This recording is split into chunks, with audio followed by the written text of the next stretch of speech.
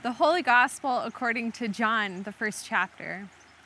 In the beginning was the Word, and the Word was with God, and the Word was God. He was in the beginning with God. All things were created by him, and apart from him, not a single thing was created that has been created. In him was life, and that life was the light of all people.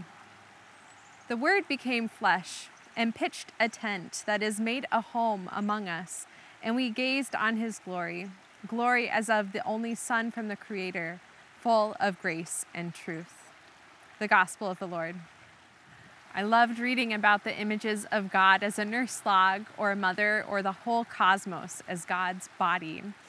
In a real physical way, though, this didn't become as immediate to me until I was standing at the foot of a red rock mesa. That's when the image of God through the earth really landed for me.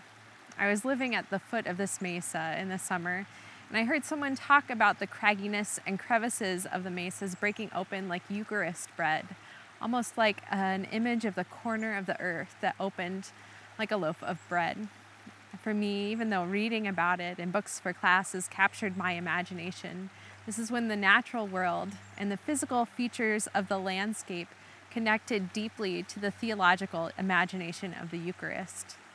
And that image was opened to me after living some time in this place, with the red sedimentary rocks eroded by water down into arroyos and deep canyons, the dynamic landscape a testament to rock shaped and carved by the elements. And living in the Great Plains for a while, with the expanse of sky and horizon, gave life a meaning in the threshold times of setting and dawning. Images for earth and creation in the Pacific Northwest are so abundant, almost so joyfully abundant. I'm drawn to God as our rock, our foundation, and our home, standing here in the middle of a stream with my feet in the water and on the rocks. So in this river, which flows from glacier melt and rainwater, along a rock path carved out into the Carbon River, it flows down through Puyallup and into the Salish Sea. There's such vastness of the earth. It's cosmic and intimate, and earth is our home in this corner of the Pacific Northwest. It's so broadly and deeply felt. The volcanic rocks, relatively new igneous rock, the giant trees on the banks of the river, and the riverbed itself carved out by erosion of years and years. Here, the bedrock of the earth offers us an image for Christ's own body as our home. In the bed of a stream, salmon are returning home to spawn and lay their eggs in the gravel. It's a place where life returns, where life emerges, and where life ends. And I found myself drawn to the riverbed as we explore earth in this season of creation, because of the way life emerges and ends in the earth.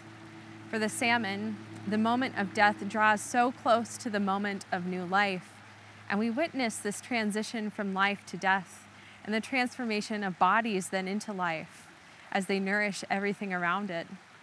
The gravel of the river is one touch point of earth, one ground and source of being for a whole ecosystem.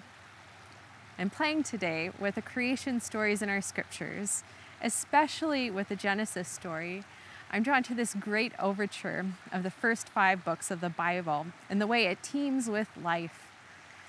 At the beginning of when Elohim created, when the earth was wild and waste, and there was darkness over the deep, and the breath of Elohim was hovering over the deep, it was in that moment Elohim spoke light into being. I love the state of things in this beginning, totally caught in this moment of time when Elohim speaks. Out of the primeval chaos, God teases out creation, sorts things out from one another. Elohim separates, and then from the chaos, features begin to emerge about the world. God creates this space so life can emerge from what already is.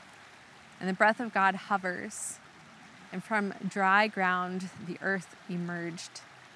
And as the dry ground separated from the water, the plants emerged, and the earth itself pushes out life. It's a collaborative moment, God working with the stuff of the wild and waste, with the stuff of chaos to separate out and allow life to flow forth. Elohim separates, and from the earth, then things emerge, and it is all so good. Over and over again, Elohim says creation is good. Creation is pleasing, full of life, and full of goodness. And God blesses life. From the very beginning, God blesses the life that emerges. A blessing is a special thing, a special way of giving power. I think it means to give creative power to something. We stop just before the seventh day, but there's a special giving of power to the moment of rest, when creating activity is still happening, separated out from work and leisure. I think the whole point of worship, the whole point of this thing that we're part of right now, is to recreate a space for this kind of primeval intimacy with God, to help everyone feel more alive and connected. The blessing in creating and in the recreating that happens with resting is giving a measure of power to the earth, like God exhaling life and sharing the creative power that drew out the features of creation. I believe when we bless something or someone, we share our own creative power with them. It is so much more than just an acknowledgement. You are part of that thing as well. From the beginning, God has given creative power to creation and to human beings. Our power on this earth is such that we can transform it in ways that overpower, that completely change a course of the landscape. And acutely this year, I think we've felt the strength of heat waves and watched glaciers melt off to expose the bare rock of the landmark of Mount Rainier.